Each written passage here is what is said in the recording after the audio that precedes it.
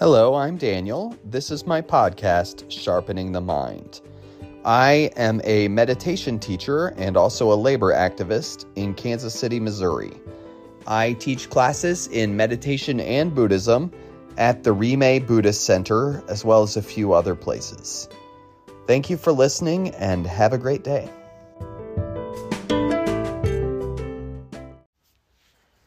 I'd like to talk to you now about the second Lojong slogan. The Lojong slogans are a series of teachings, and they're things that we want to remember. They're basically wise sayings that we want to remember when we need to remember them, okay? In the second Lojong slogan is, examine the fundamental nature of the unborn mind. Examine the fundamental nature of the unborn mind. So that teaching is sort of guiding us to investigating our own thoughts, our own how our mind works. The unborn mind, that's like our mind at the root of things. Before we start getting distracted by emotional baggage and our tidal wave of thoughts. That's the unborn mind, is sort of before we're getting carried away by our thoughts and feelings. So in The Power of Mind, Khentrul Lodro Te says, if we examine carefully, we will see that, like objects, the mind appears due to interdependent factors and has no independent existence of its own. It, too, is empty. We cannot find a mind that exists independently. When we don't realize this, we believe in what we think and we believe in our emotions, which are our main source of suffering. Wow, right? So, emotions, our feelings occur independent upon other things. Independence on other things, sorry. Our emotions occur in dependence and in relation to other factors. So they don't just show up, right? And we tend to think like, hey, that thing that person did made me angry, right? We tend to think that way. And that's maybe not exactly true.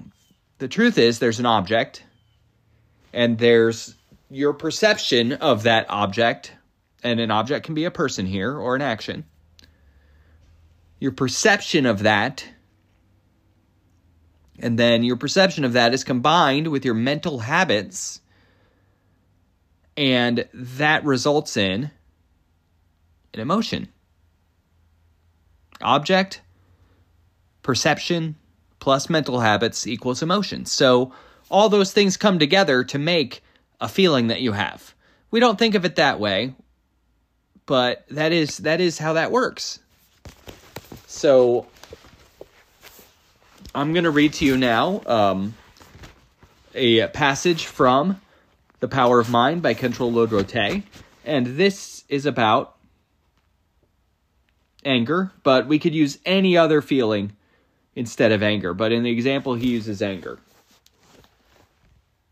He's talking about how our emotions come from causes and conditions. They don't just arise, they come from things, right? So he says, and I quote, take anger, for example. Anger arises when we perceive an object such as a person, place, or thing that we don't like. Our previous habits and concepts about the object reinforce our dislike of it. And as these causes and conditions come together, we become angry. Therefore, anger only occurs in dependence upon and in relation to other factors. Does this anger have true existence? Is it actually somewhere? We assume the emotion is valid and real, and we attribute an identity to it. We think, I'm so angry. And we continue to reinforce and solidify the emotion. But if anger possessed inherent existence, it would not arise in relation to anything else. It would be permanent and autonomous. It would exist in and of itself. Yet we know that anger only occurs when interdependent causes and conditions converge. When certain factors are present, we experience anger, but when they are absent, we don't. This shows us that anger is not an independently existing thing. Continue searching for the nature of anger. The moment you experience anger, look directly at it and attempt to determine its characteristics. What is anger exactly? Does it have a shape or color? Think about its source. Where was this anger before I experienced it? Is there a place where anger originates?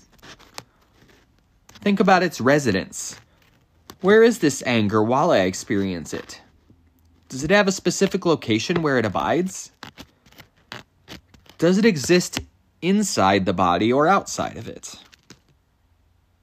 When the feeling of anger subsides, where does it go? Is there something that goes somewhere? Investigate. Search for it. Be thorough. Continue to look for anger until you conclude that you cannot find its origin, its residence, or the location of its cessation. We can use this contemplation to work with any emotion, though it is particularly helpful when you feel strong emotions such as desire, anger, or jealousy. Whenever a disturbing emotion arises, stop focusing on the feeling and justifying a negative response. Instead, look at the emotion just as it is. See that it holds no truth. When you arrive at this insight, let the mind rest. When you arrive at this insight, let the mind rest. So,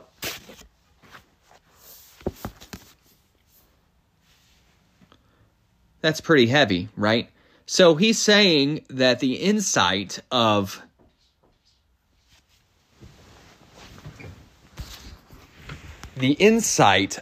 seeing that there's no truth at the bottom of our emotions, that's a deep insight. That's an important thing that we can recognize that we're having that insight and we can rest our minds on it.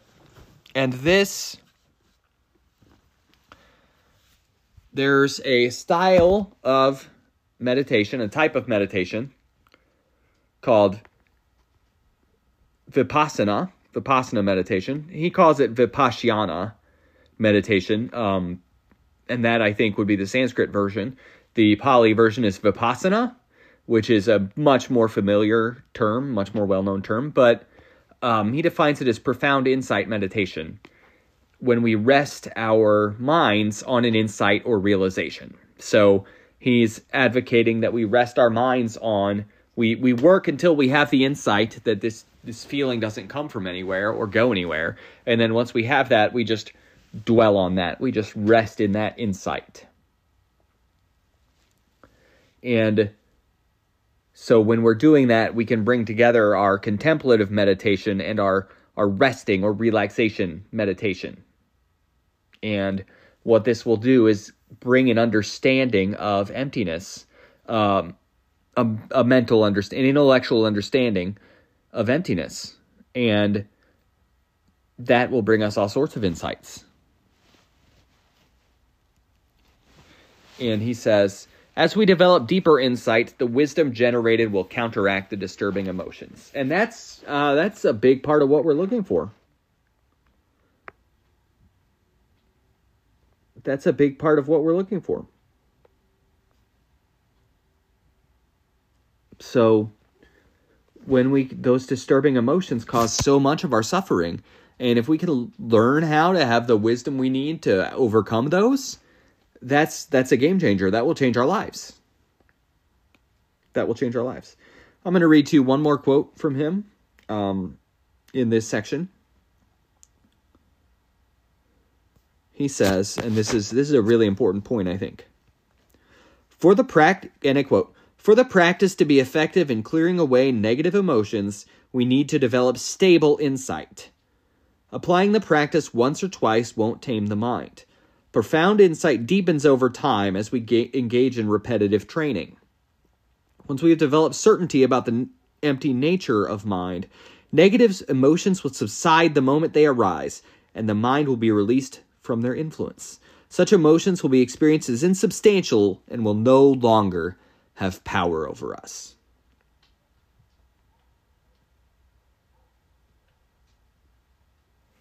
that's really empowering, right? Because that's the thing. Some people might hear this message and think, well, what about this situation where I have a right to be angry, right? What about my righteous anger in this situation where this person really hurt me, right? This is not about our right to have a feeling. Feelings, you have a right to feel however you feel. That's a strange way to think about it. This isn't about that. This is about having more control. And the situation we're in right now, our emotions have control over us. Our emotions can make us do things we really don't want to do. Our emotions can get us to do things we're really going to regret later, right? We've all had that experience. And what we want, and I'm calling anger a disturbing emotion. I know disturbing is a judgment word, but the point is that anger is something that makes us really unhappy. And it can cause a lot of harm. So it's not so much I want my anger to be gone, but rather that I don't want it to control me. I want to be empowered to decide how I'm going to react to things. I don't want my disturbing emotion to make me feel like I have to do something that I don't have to do. You know? And so this applies to anger, and anger is a very good example for this because it's such a strong emotion, but any emotion can make us harm ourselves. Any emotion can, even the good ones, right? We make bad decisions when we're angry. We make bad decisions when we're super happy sometimes. I think we don't talk about that enough. We make bad decisions when we're in love sometimes. We make bad decisions when we're really happy. And that's something we need to face. The point is that I don't want to lose my faculties. I don't want to lose my wisdom about the situation just because I'm having a big feeling, whether that's happy, sad, angry, greedy, lustful, whatever the feeling is.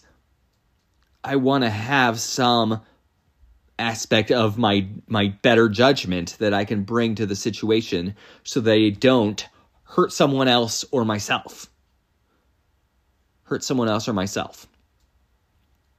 So,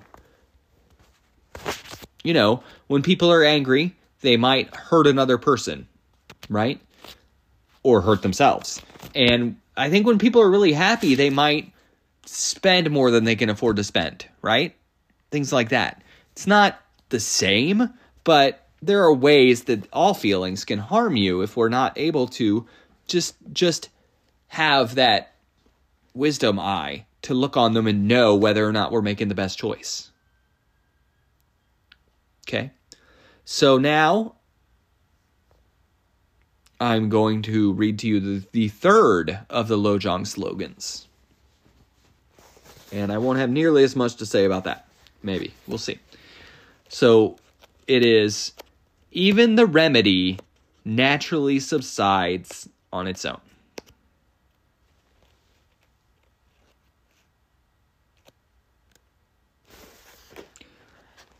And so what are we talking about here?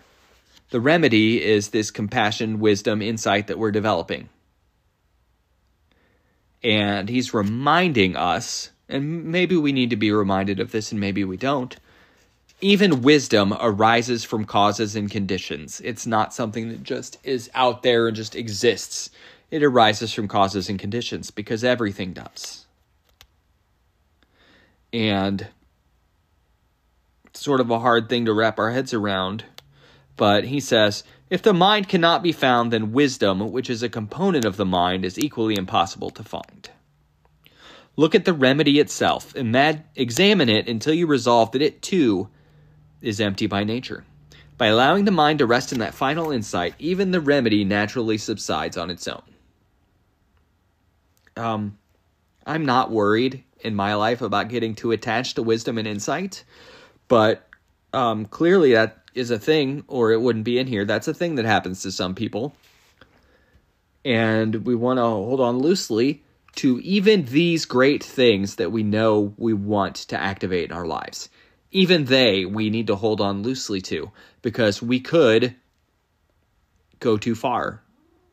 Could we go too far? We could in some ways go too far, You could join a cult, right? Things like that. Like, things could happen if we're just too interested in wisdom and we're attached to it. It could lead us down some negative paths. When people become too attached to their insights, then they start thinking they've got it all figured out. And I don't think most of us get it all figured out ever, right? So I think, in fact, hardly any of us get it all figured out. Maybe no one, actually. So if we get too attached to our insights, we might think, oh, I've made it. I'm a Buddha, right? I'm a Buddha. I'm ready to save the world. I'm ready to bring enlightenment to everyone.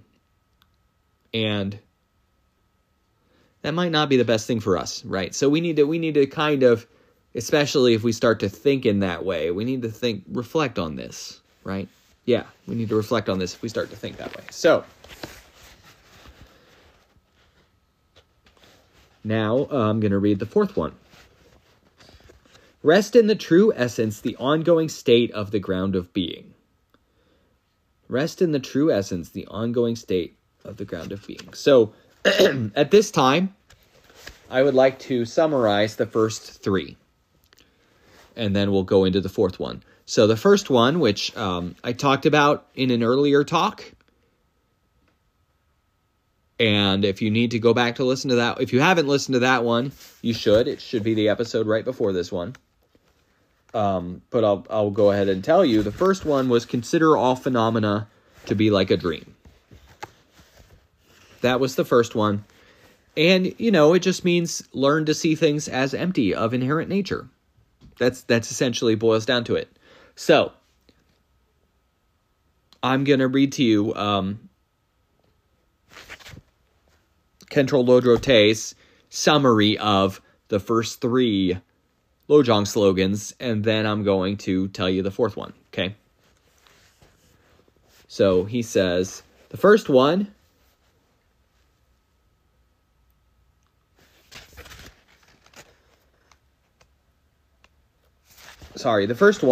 consider all phenomena to be like a dream. About this, he says, and I quote, investigate the nature of objective appearances to discover they are like a dream. And for the second one, examine the fundamental nature of unborn mind, he says, investigate the nature of both conceptual and non-conceptual mind to determine the mind's unborn nature. And for the third one, which was even the remedy naturally subsides on its own, he says, investigate the nature of the investigator of that true nature. Wisdom, the remedy to ignorance, to see that it too is empty.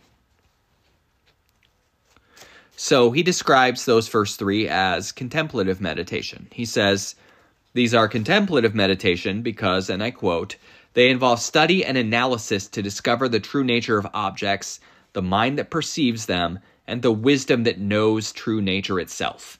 This generates the wisdom of study and contemplation. So, on the fourth one, rest in the true essence, the ongoing state of the ground of being. About this one, he says, immerse ourselves in the wisdom that knows that nature by simply allowing the mind to settle within that insight. So we're talking about vipassana again. We're talking about that profound insight meditation. So he says this immersion comes after the investigation, when we've gotten to the point where our minds can rest in knowing emptiness sometimes, can rest in it without analysis, without having to work so hard to bring it to mind. Rather, we can get there and rest in it. So he says, and I quote, meditation is always preceded by knowledge. We study and contemplate something until we understand it, then we blend it with our mind in order to directly experience that truth. The process of blending is meditation. I kind of liked that, so I wanted to read it to you. the process of blending. I really like that description of meditation. So,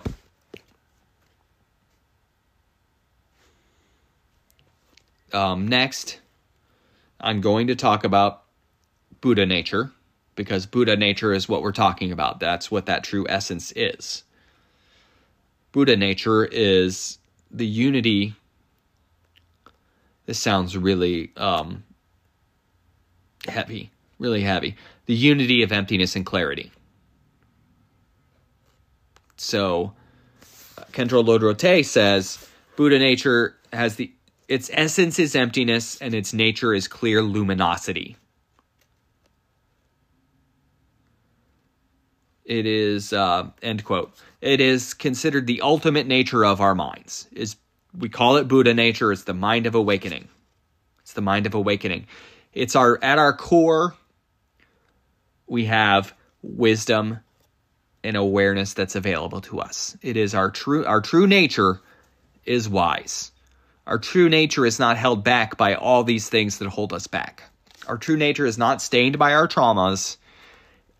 It doesn't carry our emotional baggage. It doesn't have our weaknesses are just on top of our true nature. And it's sort of like something we're trying to uncover. That's how I like to think of it. And we call that Buddha nature. The Buddha just means the one who was awakened. So we're talking about our awakened nature. Our true nature is good and wise and sees clearly. Okay? So he goes on to say, I really like this quote too, and I quote, "Through practice, the conditions that obscure us from seeing and experiencing mind's true nature are gradually refined away. As we gain more subtle levels of experience, eventually we will see mind's essence." So the stuff that is stopping us from seeing our true nature is like, I've heard it described as like our nature's like a dirty mirror, and the dirt is our delusion, our attachments, our emotional baggage, whatever is our delusion, is the dirt, right? And we are trying to get that dirt off our mirror, right? We're polishing the mirror, we're cleaning the mirror. And the mirror is reflective and is maybe bright and beautiful, regardless of how dirty it is. It's reflective underneath that dirt, right? And we can sort of maybe think of it that way, because the nature of the mirror is not changed by having dirt on it. If it's broken or scratched or something, it's changed, but just having dirt on it is not changing the nature of the mirror. So even though you can't see your reflection in it because it's so dirty, your reflection's in there, or the potential at least, right? So we can sort of think of our emotional baggage and our greed and our labels we put on the world and everything as dirt on our mirror. And we want to learn how to at least get rid of the parts that don't serve us very well. In many traditions of Buddhism, preliminary teachings are often given, so we don't learn how to work with so we do learn how to work with our minds before we receive the most profound teachings. Okay? So that's why the fourth teaching, the Buddha nature teaching, that's why the first three are there. We want to be working on seeing things as empty, and seeing ourselves as empty, and seeing even the path we're doing as empty. And then hopefully that helps us, if we're practicing that helps us to be ready to receive the deeper teachings, the Buddha nature teachings.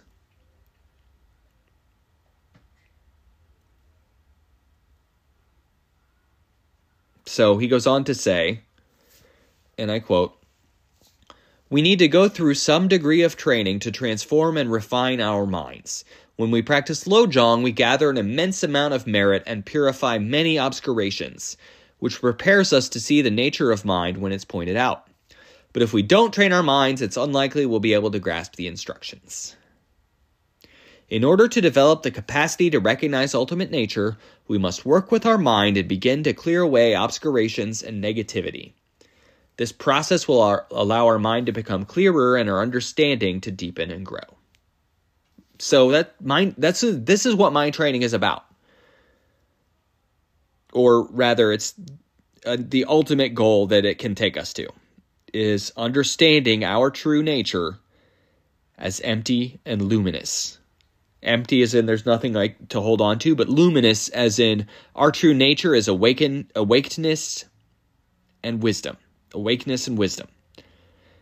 Our true nature is good, and that's why it's luminous. And resting in true essence is learning how to engage our true self and to rest in that place. That's where we want to get to. Okay, that's where we want to get to. So, the fifth of the Lojong slogans. This will be the last one we talk about today. It is, during post-meditation, see everything as an illusion. During post-meditation, see everything as an illusion. So, post-meditation, that's a weird term. It just means what we're doing when we're not meditating.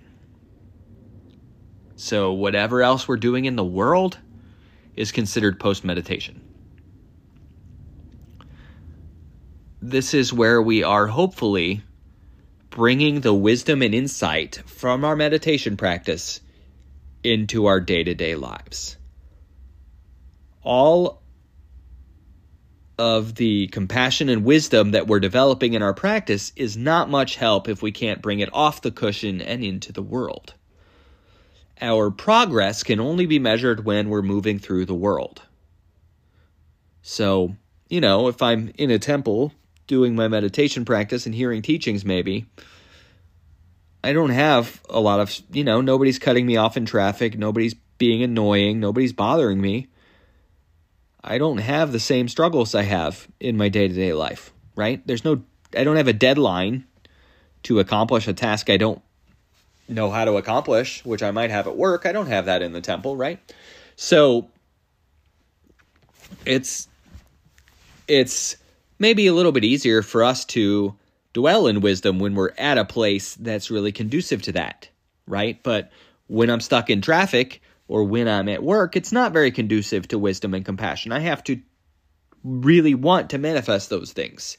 And we want to be able to. So we're not meditating just to be good meditators. We're meditating to transform our lives, right? And so it's important that we're taking this with us and not just only practicing our spiritual path when we're in the temple or when we're on our meditation cushion, right? It should be with us all the time, somewhere in our minds. So don't forget all this stuff when you're out in the world, when you're in traffic, when you're teaching your kids how to ride a bike, when you're at work, whatever you're doing. We don't want this stuff to slip. We want it to be with us. Everything lacks inherent existence, so clinging to things doesn't make sense and makes us unhappy. And we don't want to forget that when we're more likely to have things to cling to, right? We want it to be something we can focus on. So, Khentrul Lodrö, he goes on to say, to integrate insight into our lives, we need two tools, mindfulness and vigilant guard. To be mindful means to remember the methods for taming the mind and cultivating its positive potential in any situation. Vigilant guard means to be aware of the state of our body, speech, and mind at any given moment. Practice is like a habit. To form it, begin with the intention to be mindful and vigilant. Think, I am going to cultivate mindfulness and vigilant guard. Then try to reaffirm the commitment as much as possible.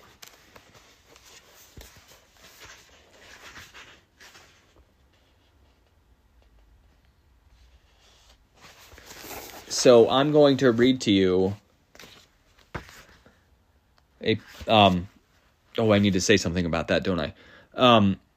So what we're trying to do is bring that into our lives, is integrate that into our lives, these insights we're having.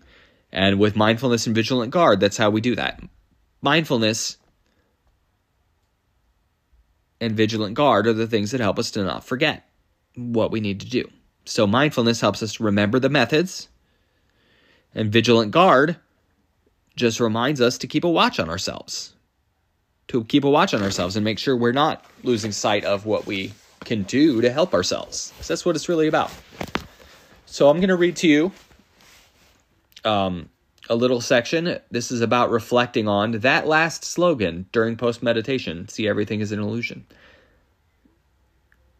So I'm going to read to you some reflection guidance, okay? Okay. And I quote, "If you're enjoying something, enjoy it as a magical illusion. The moment you recognize its illusory nature, let your mind rest for a moment right there in the midst of whatever you are doing. If you are disturbed about something, pause. Adjust your perspective and recognize the illusory nature of the situation. Then, allow your mind to rest for a moment right there. If that isn't sufficient, consider that the reason you are upset is that you believe that whatever you are experiencing exists exactly as you perceive it to be. Think about how different people or even different species can perceive the same person, place, or situation completely differently. This is because the object doesn't inherently exist according to our perceptions. It is not what determines our experience.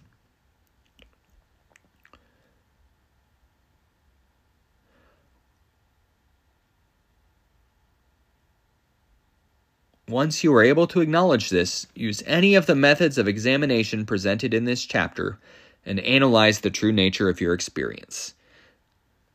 When you reach an insight about its empty, illusory nature, allow the mind to rest right there, immersed in wisdom insight. This is the Vipassana practice off the cushion. So, that is all for today. Thank you for taking the time to listen to me, and have a good day.